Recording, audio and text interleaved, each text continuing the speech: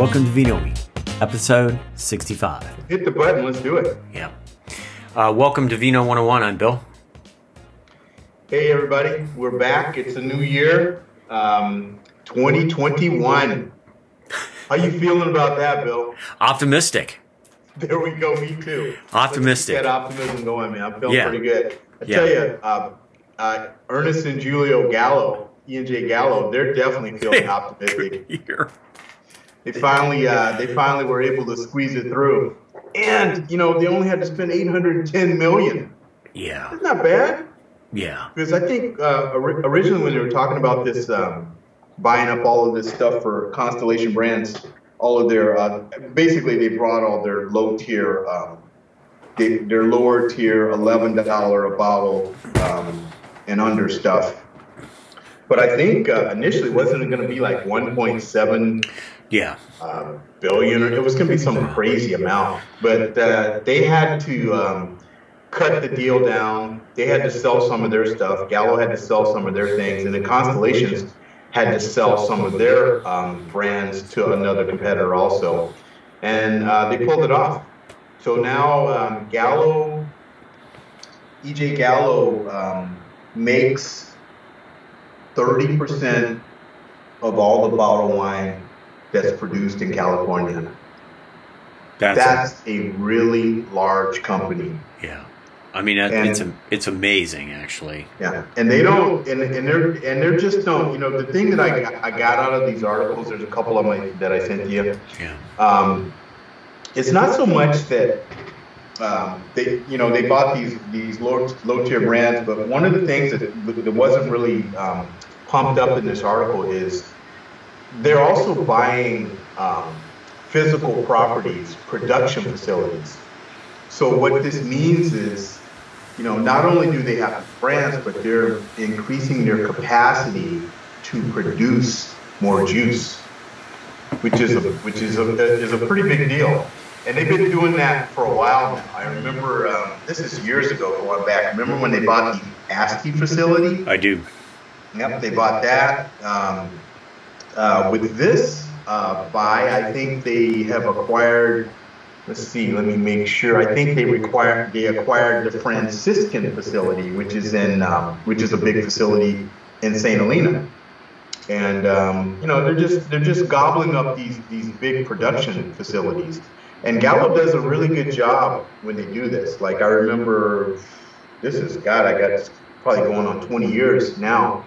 They bought Louis Martini, which is probably one of the largest producers in St. Helena. Yeah. And that brand has just improved under their guidance. I mean, those Martini wines are great, and they've got the entry level for those Martini wines. I think is what, 13, 14, 15 bucks a bottle, and then they have some pretty high end stuff. And don't forget that Gallo also bought up on Pritchard Hill, a pretty prestigious area in Napa. Just directly east of St. Helena, they bought the Stagecoach Vineyards a few years ago, and that's 600 acres of just prime Cabernet. And I think the whole ranch was twice that size, so they could add on. So they're gobbling up land and they're gobbling up production facilities, and they're going to be a major force because if you command that much land and that much production, you get to set the price for the grapes to come out. 100%. So the farmers, they're probably not too excited about this deal, but this deal is going to be really good for consumers because Gallo does a good job with all the properties and everything that they take care of. I mean, think of some of the brands that Gallo has. Apothic, you see everywhere. They have that brand. J Vineyards for their bubbly, for their Pinot Noir. I think Gallo owns Paulmeyer. They do. Chardonnay. Their great reds. The lower brands, they got Barefoot Cellars that they have. Orange Swift. William Hill, which is a huge facility also. I mean, they're owning the wine world right now, and they're buying all in. And Constellations is like, we don't want anything to do with this. We're going to go upscale, and we're going to go into the marijuana business. And Constellations, I mean, I don't know about, I think it's going to be a bust for them. I don't think they're going to be able to figure out the marijuana business because it's so cyclical and it's so up and down that they're not going to be able to figure it out. I don't think, but they're going to give it a go. Yeah, there's so much uncertainty with regard to regulation and a bunch of other stuff. I mean, I think if you want to dedicate some of your cash to try to figure that out, that might make sense. But, it's going to be decades before that's figured out. That's my guess, or at least half a decade. I mean, it depends on, I believe there's legislation working through Congress about national legalization. And that could change some things. But for the most part, I think that's crazy. Although they have their phenol business, right? Which is not just, it's other supplements. Right. So that, that might work out. And this is not directly related to Gallo Constellation, but there are a number of wineries even around here who are experimenting with hemp crops. So I'm excited about the one brand that I'm excited about Gallo getting a hold of again. It's been one of my favorite brands for forever, and it's been on hold because this Gallo thing it's been a couple years since they've been trying to figure it out. So a lot of these brands that they've taken over, they've kind of been in this like just limbo state. Yeah, that, and then we had the fires, and there's a lot of grapes that get picked. So it's just been kind of weird, but I'm really hoping that they can rejuvenate the Ravenswood. Yeah, it's so funny. Brand. That would have been my guess. Yeah, and bring that back because that would be awesome. It'd be awesome if they brought the winemaker back and it would be so cool. But I have personal fond memories and experience with that. That was really the first winery that I went to shortly after I moved to California. Like I remember. It was probably in the 90s going to Ravenswood, and it was during Crush. I had no idea what was going on. There's forklifts driving around, and there were a bunch of people there trying to help. And man, it was like, wow, this is cool. And I always liked their wine. I learned a lot about wine, just like drinking that wine and drinking Ravenswood Zin. Yeah. Well, that whole facility was it was an awesome little setup. You go there, it's just like perched on this little knoll. Go in there, and you'd literally be in there. A person would be like on top of the tank, working with the wine, and you'd be like underneath them, like tasting the wine. It was like you were right there. They just had a plank. And then if you walked out the door, you'd like walk into Joel Peterson's office. There he is. There's the winemaker. He's like, "Hey, how's it going?" What's up? It was awesome. The thing I like so much about it is how organic that experience felt. Yeah. It was just like, I like the wine. I got to go see it, where it was made. And it was like, wow, this is cool. Good stuff. Yeah. It's funny. I didn't, you expressed that, and I was thinking about it, and I'm like, that'd be cool if they brought that back. That was a good brand for a long time. And the other brands that are noted out there, I think are all, Clos du Bois, Franciscan, Blackstone, Blackstone Merlot, pick that up on the grocery store shelf and take it to a picnic or a barbecue, and it's going to be all will be well. Everybody's happy. Like, what is this wine? It's Merlot. What is that? So, no. And Mark West, yeah, I've been on the East Coast looking for a Pinot, and I'm like, I probably can't go wrong with a Mark West Pinot. Probably be all right. Yeah, that Ravenswood winery actually was sold to, I think that site. It's owned by the Mondavis. Yeah, the Mondavis now. But it's a Mondavi.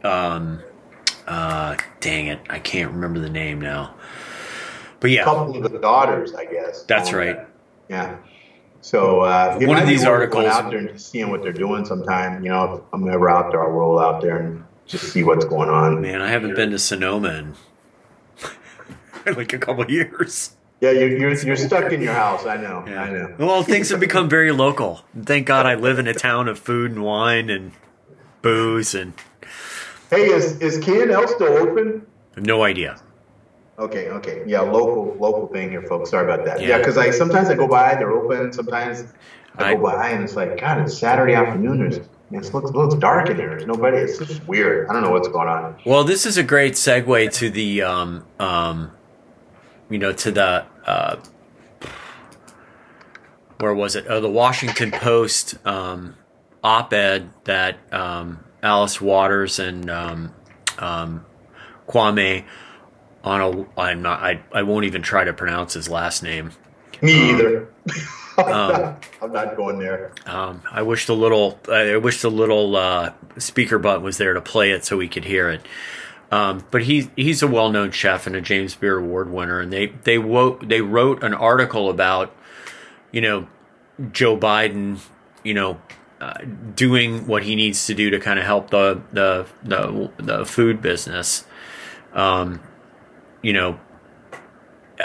Really trying to help the restaurants. I have, friends and family involved in that business. And, shortly after California shut down, for the run up to the holidays, man, that really hit hard. There are a lot of people are just out. My nephew works for a restaurant, high volume restaurant, well-known restaurant in LA, in Venice. And that restaurant's done. They're done. They just shut down. They're out. Yeah. And I wonder how many other people are going to be in that boat. And there are a lot of people out of work. I just don't, how are people making it? I mean, there's at least 25% of the population that rely on service businesses. And think about where we live, Alan, how many people are involved, how much of our economy is involved in that, not only tourism, but, food and beverage production. Man, it's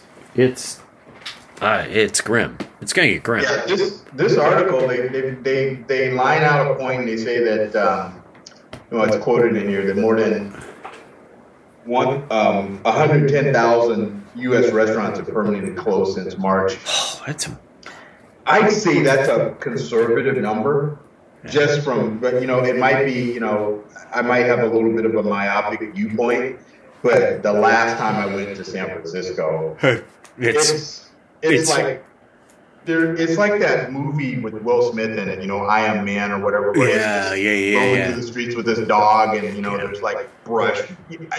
It's dead. Yeah. There's nothing is open. If anybody wants to know what we're talking about, drive down to San Francisco or go to San Francisco and walk along Market Street from like 20th down to like 17th or 16th, which is usually packed with people on the sidewalks, teeming, restaurants teeming with people, long wait times. It looks like the apocalypse. There's homeless people all over the place. Restaurants have like, a door open with a table. I walked into a restaurant that a year ago I took a friend there and it was hard to even, wait times like an hour and a half. I walked in, there was nobody. There wasn't anybody in there, and food came in like 15 minutes. Like, I was like, what? Really? The restaurateur, who I pretty soon was the owner, was like, well, don't even leave. We'll have it ready here. And all the restaurants, their serving areas are now converted into warehouses. There's, paper towels and napkins and just, dispensers everywhere. It's scary. Yeah, I don't know. Obviously, I don't know what the answer is. I just, there's another article I sent you. I mean, well, first of all, the idea that, come on, look at the plate. Just gonna dive off a little bit into politics here. Look at all the things that the new administration coming into will have to handle. And I think that the first thing, and I've said this in previous podcasts, the remedy to all of this is to figure out a way to quell the COVID-19. Sure. Once you do that, everything else should go back works. Just take care of it, to correct itself. That's going to be their focus, I believe. At least that's what the new administration says. That's going to be their focus. And if they have that laser focus, all of this is going to work out. Because, hey, guess what? If I don't have to fear that I'm going to get something that could potentially kill me by going into a restaurant, I'm going into restaurants. I like going out and dining. I do. I like having people wait and bring me food. Yeah. I love the not have to clean up dishes, eat stuff I'm not going to make at home. I mean, yeah. So it's going to work out. The problem is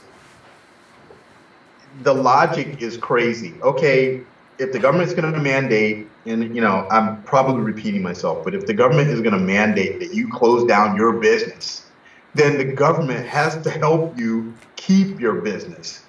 And that's what the problem is. And they're not, there's a little article from The Eater in London where they're talking about the government banks. They're going to float money to these restaurants. They're closing down everything. They're like, here's some money. And that's what they're doing in Italy. Your cafe's closed, but guess what? We're going to send you money. You can pay for your employees. All they got to worry about is being bored at the house. They can't go out. They got to worry about that, boo-hoo, right? Yeah. But, the way that our country's set up and the way that it's been handled, you just can't cut people's knees off and give them no way to make money. That's why you have people that are like, they're just like openly breaking the rules. Yeah. Because they got to eat. They have to. Yeah. And you're a business owner. You do feel some responsibility to your employees. At least, most businesses that I've worked for, have some semblance of like, wow, my employees don't show up. I don't have a business. Right. Probably want to take care of those people. Make sure they're employed, and we're talking about small businesses too. These things are intimate. This isn't some, it's giant corporation for the most part. These are people that live in your communities, contribute a lot across the board. Whether you're a bus person or picking up dirty dishes and cleaning dishes, or you're the owner. This isn't ginormous business, and to just leave those people in the lurch is really, really bad. Yeah, and we've all seen the lines for people that are lined up, getting food in the cars. We've all seen these lines in Houston, in Arizona. I mean, it's not make-believe, man. Yeah, I saw it in my hometown at a day before Christmas. I live close to the Veterans Center. They usually our Rotary. We have two Rotary clubs in town. Funny enough, one of them actually does a holiday dinner every year. They didn't do it this year, so they packaged everything up in a box and handed him out through kind of like a drive-through. He was gone. I went by there like 3 times because I was out walking the dog and myself, and it was nonstop from the morning till the night. Just lines of people getting food. Yeah. And these are not people that's like, oh, I just think I'll go get a box of food. These are people who need food. They need to eat. Yeah. And it's not, what I've heard about it and read about it, I read more than I've actually talked to anybody about it. It's like it was big this year, bigger than it has been, in terms of the number of meals that they actually gave out. Absolutely. Yeah, I could see that. Well, let's turn on a happy note. And a happy note for me is it is the holidays, and the wife and I have been drinking. I was gonna ask you. Let's start talking about what we're consuming. Yeah, we've actually been drinking a lot of bubbly. So I do have a few bubblies that I'd like to I'll just run through real quick. Please, let's hear it. I've got and these, you'll be familiar with all of these. So these will be actually there's one newbie, but you'll be familiar with most of these. And the thing about it, what's interesting about this little list of wines that I'm gonna go through, or at least what I think is interesting, is sometimes you have a wine and it's really good and you kind of forget about it. Sure. And then it's like, you'll be like in the wine store and you go, God, I haven't had that in a while. I'll try it. And then you try it and you're like, why did I stop drinking this? And it's just because you're always looking for like a newer, the whole thing about the wine is about experiencing new things. So you're always looking for that new holy grail of something that's really interesting and really good that you like. And you kind of forget about some of your old favorites. So this is kind of an old favorite list. And the first is this one. This will bring back memories for you, Bill. Oh, yes. Yes. And this is it's Bella Vista. It's their Alma Grand Cuvée, and it's from Franciacorta, it's from the northern region of Lombardia in Italy. And we actually, this is like going down memory lane, dude. I think probably like 4 or 5 years ago, we were at a dinner with the owner of this winery. Very nice, yeah. And it was at, I think the restaurant's closed now. It was at the Risto Bar in the Marina District. Remember that? Yep.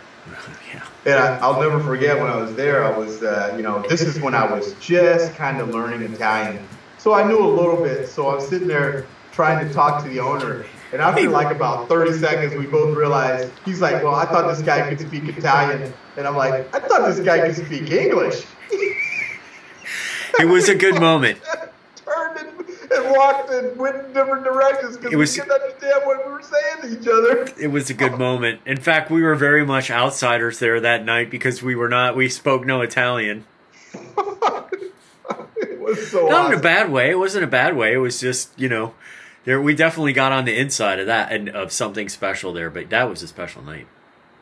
But so I remember this wine. It's a great bottle of wine. I didn't remember. It's predominantly this is predominantly Chardonnay. And another thing that I remember about that night was, and I didn't have it this year, is that the guy that actually owns that restaurant, he has Gary Rulli. He has a place in the airport. I haven't been to the airport forever, but he has a little a bar in the airport, San Francisco airport. And they have this wine, and they have, but he makes this incredible panettone, which is it's an Italian dessert, special Italian cake that's seeded with dried candies, and it's kind of like fruitcake, kind of. Yeah.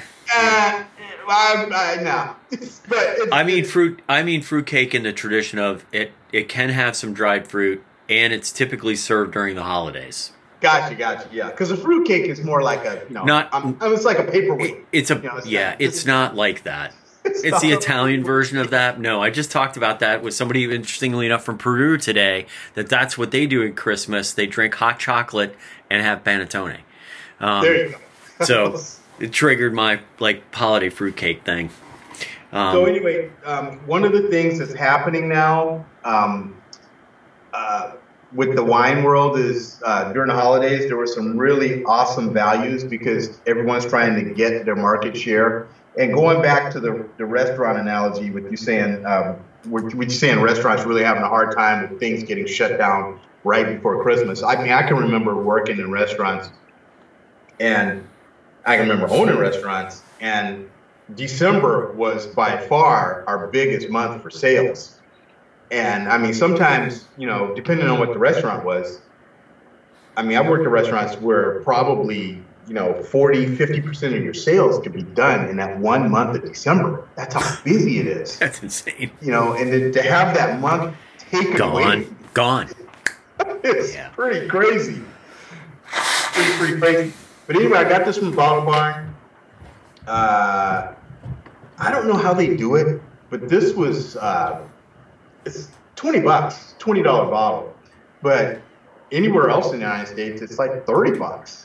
So I'm not sure how they pulled that off, but like a fool, I didn't buy a whole bunch of it. I just have a few extra bottles, but I did enjoy it. So that's a blast from the past. The next bottle is, can you see that one? Yes. Okay, this is called, it's called a Crémant de Jura, and it's from the cellars of Marcel Cavalier, and that's Cabelier. My French is not that great, but Jura is a region that is it's sandwiched between Burgundy, which is the central east side of France, is sandwiched between the region of Burgundy and Switzerland, and it's a kind of a little mountainous area. And what they're really known for is a wine called Jura, which is a still wine that is actually aged in barrels, and it's allowed to develop a floor. I won't go into the details, but it's slightly oxidized. It's called Vin Jaune, and it's like a yellow wine, and it's really it's an acquired taste. But this is through talking to some people on some of my Twitter friends, I found out this is my first Cremant de Jura. I have so many friends, Bill, so many friends. I'm sure. But a guy turned me on to this, not this bottle, but another bottle. I couldn't find it, but I did find this, and this is probably the best bottle of bubbly I had all year. Really? It's fantastic. So, it's got that toasty, rich, honey brioche thing going on. The wife loved it, man. She loved it. Yeah. So it's all Chardonnay. Or actually, it's 90% Chardonnay, and I think it's got a little bit of Pinot Noir, like 10% Pinot Noir. But it's done like Champagne would be done. But it can't be called Champagne because it's not from the Champagne region. And they just they hand harvest the grapes, they ferment them in stainless steel tanks, which makes the base wine, and then they pour it in a bottle. They add a little sugar to the bottle, and it goes under a second fermentation. And it spends 12 months in the bottle. It's ready to roll. They disgorge it and age it in the cellar for a little bit longer, and then it's out. And it's like I said, it's one of the best bottles of bubbly I had all year long. It's really good. It's $20. Substitute the word Cremant for champagne, and there you have the difference. I long often wondered what a Cremant was. Was it a special type of bubbly, or no? It's just a bubbly that's not made in the Champagne region of France, as far as I understand. That's correct. That's correct. Which brings me to our third one. Drinking a lot of bubbly, buddy. I like it. You love this one. I can't see the label very well. It's washed out. Okay. Oh yeah. That's another Cremant, right? From where? From this is Cremant. This is Cremant d'Alsace. That's from Alsace region, yeah. So that I've taken that very bottle, not that specific bottle, obviously, but from that producer in magnums, often for Thanksgiving to people's houses, and it's always a huge hit. This is the rosé. That I'm not sure that I've had. Okay, so this has got a little bit. 100%. It's I think it's all Pinot Noir. Okay. Yeah. And, but rosé. It's 100% Pinot Noir, but it's super fruity. Yeah. And it's got more body than the Chardonnay version. Yeah. But a rosé of that though, a Cremant rosé. Yeah. So that's got to be pretty interesting. Yeah, it's really good, and it's I want to say at the barn. It's cheap. I want to say it was like $16.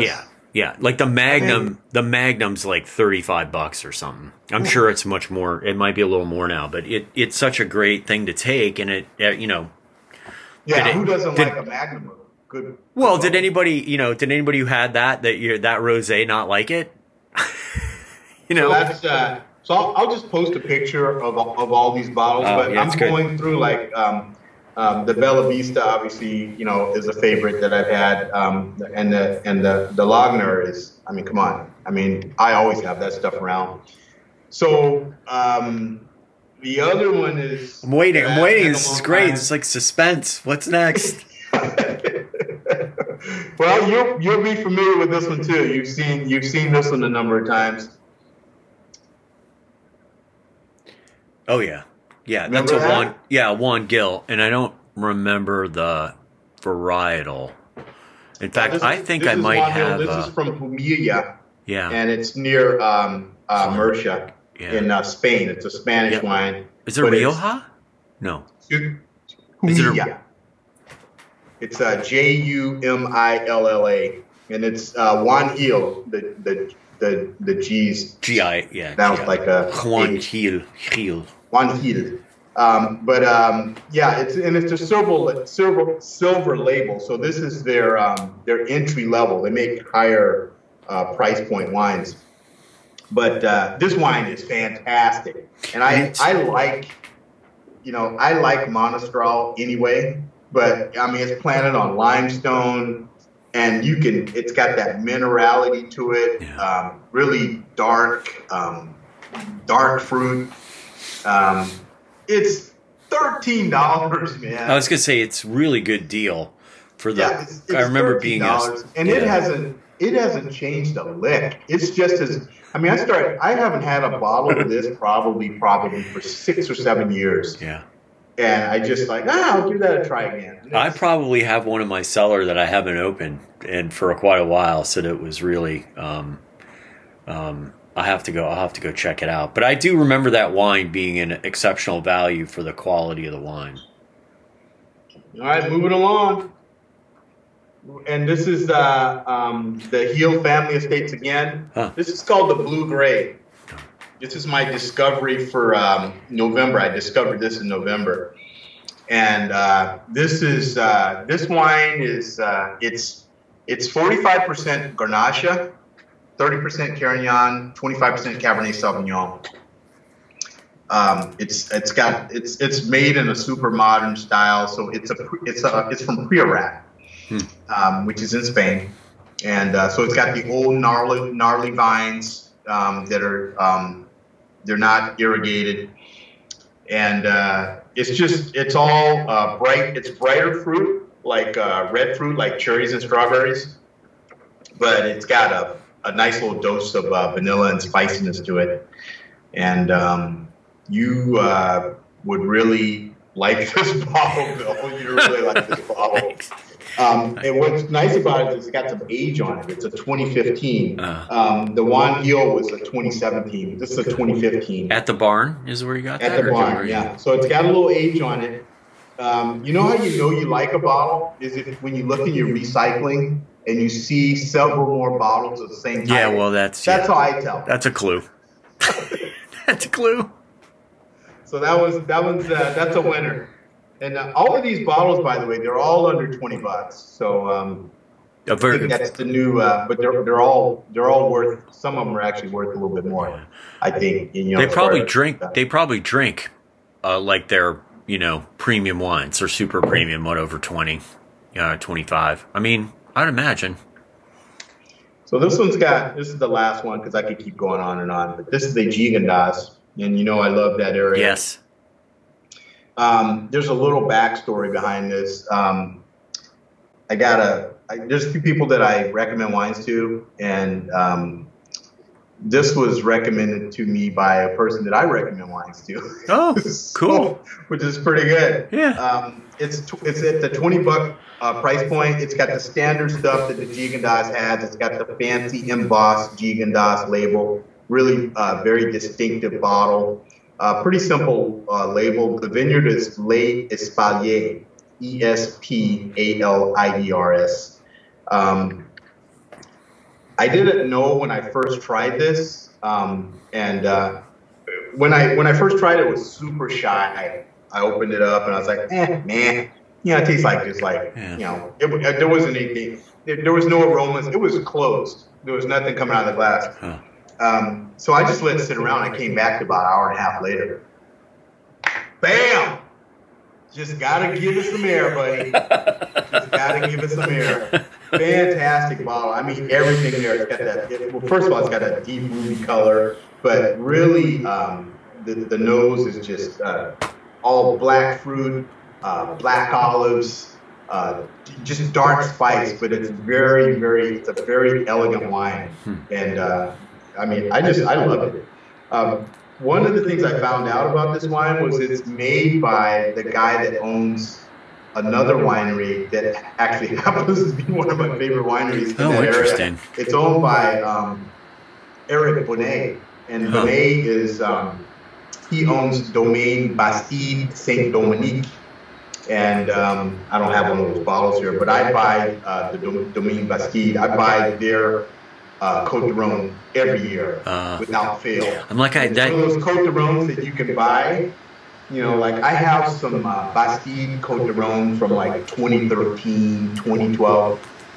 They're made so well and they have so much strength that usually a Côte de Rhone, you know, you want to drink it in the first 2 or 3 years after you buy it. Typically. They stand the test of time. So you can lose one in your cellar and get a nice surprise. That's interesting. And say the winemaker again. I'm sure we've talked about that. Eric Bonnet. Just sounds familiar. So yeah. So this is and this is done. This is a super clean version. Gigondas can be, you know, the winemaking for that area has really become super modern. So this is done all in stainless steel. It's fermented in stainless steel, and I think it's aged in stainless steel. And a little small portion is raised in your basic 50-gallon barrels, but they're barrels that have been used before, and it's unfined and it's unfiltered, and you can see that when you actually. That's interesting. It's got a little junk in the bottom. I think it's probably a natural product, but great bottle, $20. You could drink it now. You could drink it 10 years from now, and you're gonna be happy if you like aged wine. So when you say modern techniques, what is not modern techniques or modern production? For Gigondas, I'm drawing a distinction between how they make the wines. Typically in Gigondas, they made the wines. They're done in concrete tanks, and they're raised in concrete tanks. Period. And they're not. They never ever even really see wood. But it's unusual to see them done in stainless. You know, done in stainless steel. It's kind of a California, Australia, you know, Bordeaux type of thing. But you know, yeah, they're just it's done. It's a super. I guess what I'm saying is it's a super clean wine. So if you're looking for that, with a lot of Gigondas Côte de Rhone, you can get that. They call it garrigue, but what it is it's like that you're standing in a field of hay and herbs and lavender and all. You get that. You don't get that so much with this wine. It's definitely a little cleaner, a little newer. It doesn't have all the goût du terroir. It doesn't have that. So that's my French lesson for today. No, it's all good. Yeah, it's good. So that's those are my bottles. I'll line them up and take a photo of them. And if you want to find out more about them, these are all really easy to find for the most part. The Sober Label Juan Gil is everywhere. The Gigondas, I would imagine, is I don't think they make a whole bunch of that. I'm gonna think probably not. And the Lagner Cremant is everywhere, and the Bella Vista Franciacorta. If you're in Italy, it's like in every cafe. I don't know how that guy does it. Wow. Everywhere. He's got some good salespeople. Yeah, man, it's all over the place, man. So, that's interesting. Yeah, but and the Cremant de Jura, that's probably going to be pretty hard to find. But you can find it, but you just probably not going to be in your hometown, that type of thing. So that's what I got. What you been drinking, man? You know, we're surviving on hop water here. Okay. Pretty much. You know, the hop water. I'm so surprised. Shocking. In fact, I'm like manufacturing now, so I'm back. There you go. I'm back. Like, man, I can probably do that myself. I've had two really awesome pilsners over the holidays. So the first one is, and I've had a lot of beers from this brewery, and they're pricey and I like them. And I first found them at Whole Foods. So if you have a Whole Foods, you might be able to find this. Although they will sell out. I found they sell out, and it's the brewery's called Laughing Monk. And they're right off of 3rd Street. 3rd Street and Egger, I think, is the cross street. They're on Egger in the city. You know, you can't go in or anything, but you can call and buy beer there. They have a pilsner called Holy Ghost, which I think I've talked about before, but they made a pilsner called Intermission. And it's they call it a reserve pilsner. I don't know what that means.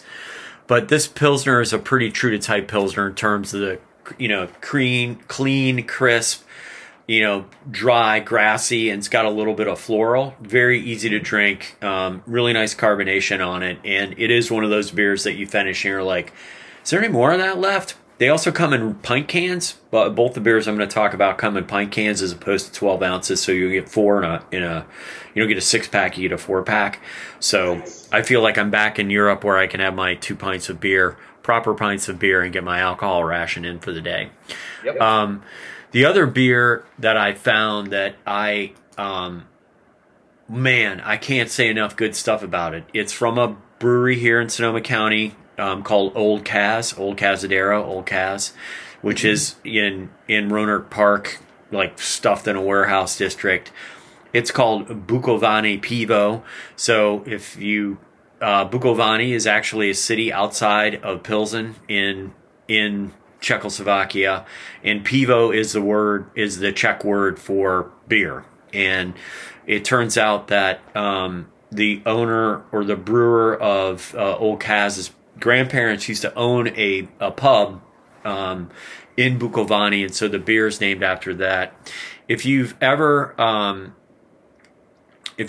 been to Europe and been to Czechoslovakia or in Eastern Europe and had a beer called Budvar, which is surprisingly looks like Budweiser on the label, and this beer tastes to me a lot like Budvar, which is ultimately one of my favorite beers. Made with noble hops, 5.1 ABV and not very bitter, 27 IBUs, but it's really it's got a really smooth, creamy, malty flavor in addition to the Pilsner notes of, still having that nice effervescence and not, even a little bit of haziness in that beer. But man, it's really easy to drink, and yet another beer that just wants you, like, wow, that was good, I'll have another one. You probably will have to find it somewhere. Order it from the brewery if you're interested in it. They're not a huge production brewery, but man, it's a crazy beer. It's just so reminiscent of beers that I had when I was in Europe, Pilsners that I had in Europe, that I'll keep prattling on about it, but good stuff. And so that's really, what I've got.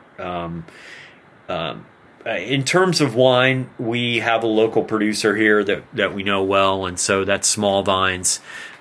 We've been drinking a lot of their Pinot and Chardonnay, and man, they're a small producer, care a lot about what they put in their bottles, and how they raise their fruit and make their wine. And you're really not, if you find one of their bottles and open it, you're not going to have a bad experience no matter what it is. So can't say enough about that. So, and what are their wines? True to type Pinot Noir, Russian River Valley Pinot Noir, and true to type Russian River Valley Chardonnay. The styles can range based on what Paul Sloan, who is the owner and winemaker, Paul and his wife, Paul will, based on what what he's getting from the crop and from the vineyard, will tailor, those two varietals to what he can deliver in the glass. And so, he's had some, interesting mentors. I'm blanking on, one of them's name, but, if you've tasted his wines throughout time, you can just tell the elevation of his winemaking skill is just really, continuing to increase and really getting to become a master of getting out of getting in that glass what he wants. So, it's great. It's a very, it's a family run business, and it's just great to be part of that, part of that family, if you will. Small Vines Wines. So I'm going to go back. I'm going to pick your brain a little bit. So when you're talking about, you said Pivo, right? Pivo. Pivo. Bukovany Pivo. There's a term you mentioned. You said 27 IBU. Explain to our listeners what IBUs are. IBU stands for International Bitterness Unit, and it is a description of. It's a measurement, actually, of how bitter the beer is. And the higher, there's a scale for these things. And it's really trying to quantify the bitter taste in the beer. And your IPAs tend to have a higher IBU than your Pilsners and your lagers. typically. And I don't probably a good one to think about. I think about it in those terms as sort of there are, with an IPA or an ale versus a lager, the ales are typically going to have more bitter characteristic and higher IBU than the Pilsner, and that's probably good enough for right now. You can get pretty complicated and technical on the IBU and what it means, but that's a good place to start. Yeah, it can get kind of skewed because you can get into especially if you're doing like a stout. A stout could have some high IBUs, but it doesn't really taste bitter because it's malted. Yeah, well, that's true. So typically American lagers will run between 8 and 12 IBUs. So if you're drinking a Bud Light or a Budweiser, that's kind of where that bitterness is going to rank. Mm-hmm. And like I had mentioned, that Pilsner, which is essentially a lager. There are a lot of people, will debate whether or not that's true, but it's 27 IBUs, so it's a little bit more than that lager beer, that American light lager beer that you're going to have. If you have a traditional, what they call a traditional English bitter, that's about 30 to 40 IBUs, and then IPAs, as I was saying, are very bitter, and they're in the 60 to 80 IBU range. And if you keep going up, double or imperial IPAs tend to be even higher, 80 to 100 IBUs. I don't know what Pliny the Elder or Pliny the Younger are, but one of the things that is most interesting about those beers are they do have a fairly high IBU, but the bitterness is very integrated into the beer. So it's not like drinking a English bitter. And it has a lot to do with how that beer finishes, in my opinion. Next time we cast, they are, for the first time in Russian River history, bottling Pliny the Elder. So if you're interested in Pliny the Younger. So Pliny the Younger is won the American Beer Award competition for decades and known as probably one of the best beers made. If you're a beer fan, I highly recommend go checking it out. I will try to procure some, and I will bring a more in-depth report about this in the next podcast. Well, I like that out in the field discovery, Bill. Good job. Taking care of business. Yeah. Yeah, that whole thing about the IBUs, I think is really interesting, and I guess it's all part of how you make the beer. I know that the hops are added pretty early on in the boil, right? It depends on what you're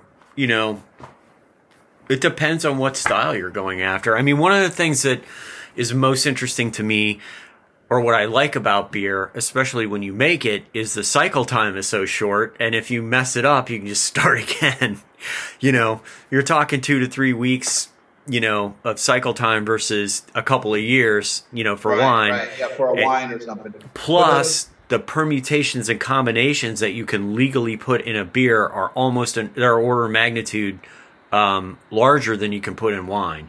So, sure. Yeah. And so that's, one of the things I'm interested in.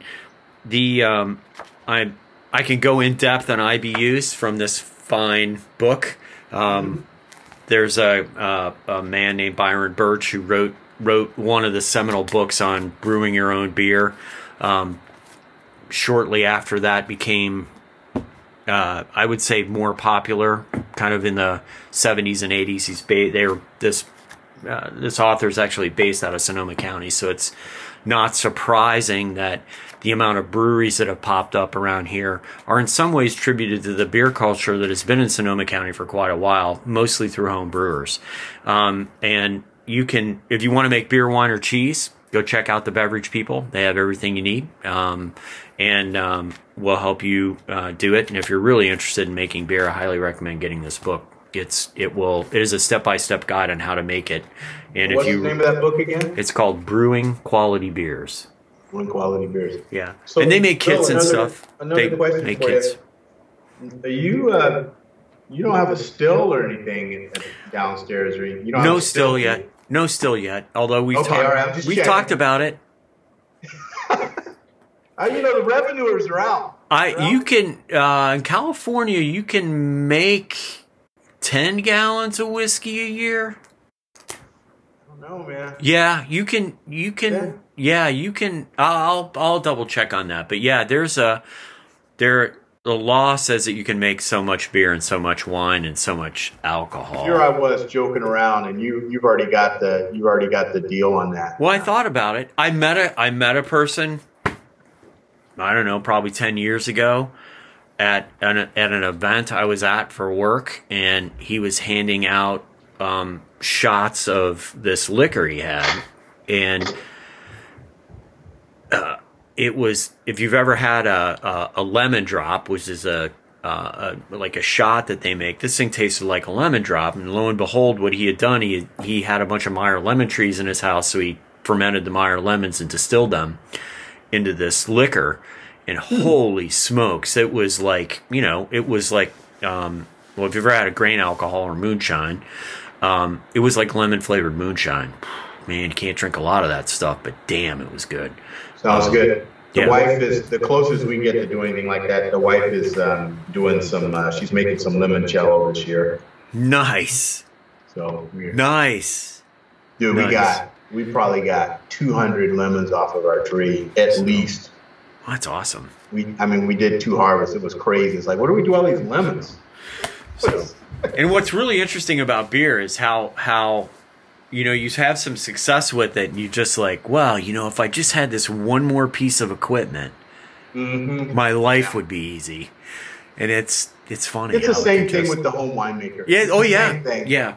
Yeah. Well, people should know wine's made all over the United States, and actually, people think you need a bunch of gear to do it. You need some things, but you honestly, our ancestors, fermented what they had, be it, boysenberries, raspberries, grapes, whatever, would turn that into wine or other types of alcohol, and you can do it yourself. And it's if you have any interest in it, I don't know, I get a lot of satisfaction after uncapping a beer, uncorking a bottle of wine that I made.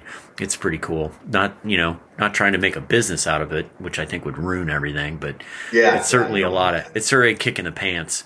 Won't dissuade me from trying to grow hops. Hops used to grow here, so why not grow some of my own hops? It's good stuff. All of this beer talk is, the whole time that we're talking about this, I'm just thinking about a Racer 5 right now. There you go. There you go. There you go. An iconic, simple taste, man. An iconic beer. Everyone's got to wash their clothes, right? Like everyone's got to get a haircut. Speaking of haircuts, Bill, it's been a while, huh? I don't have much hair anymore, so I'm not, I just stick some product and mash it down. I'm good. Hey, you know what? I can't talk either, man. The haircut is just not happening right now. Okay. Well, what I like to tell my sons is, you don't need a haircut. I got a clipper. This is number 2, you man. You can put your little Zoom picture up. You'll be fine. There we go. You look good.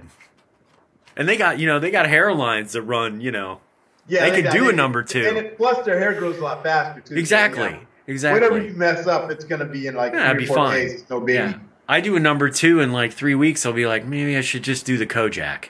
There we go. You know what I mean? Telly Savalas. Gotta love it. Very nice. Very nice. Well, let's end on that note. Hey, thanks everyone for listening. Hey, Bill, how do they get a hold of us? That's right. You can always hit us up at info@vino101. Leave a comment on our blog. You can like us on our Facebook page. If you want to talk to Al and have a conversation with his many Twitter friends, you can reach him at twitter.com/Vino101. And if you like what you hear, please tell a friend. Tell a friend. Tell somebody. All right, Bill. All right. Thanks, everybody. Thank you. Cheers.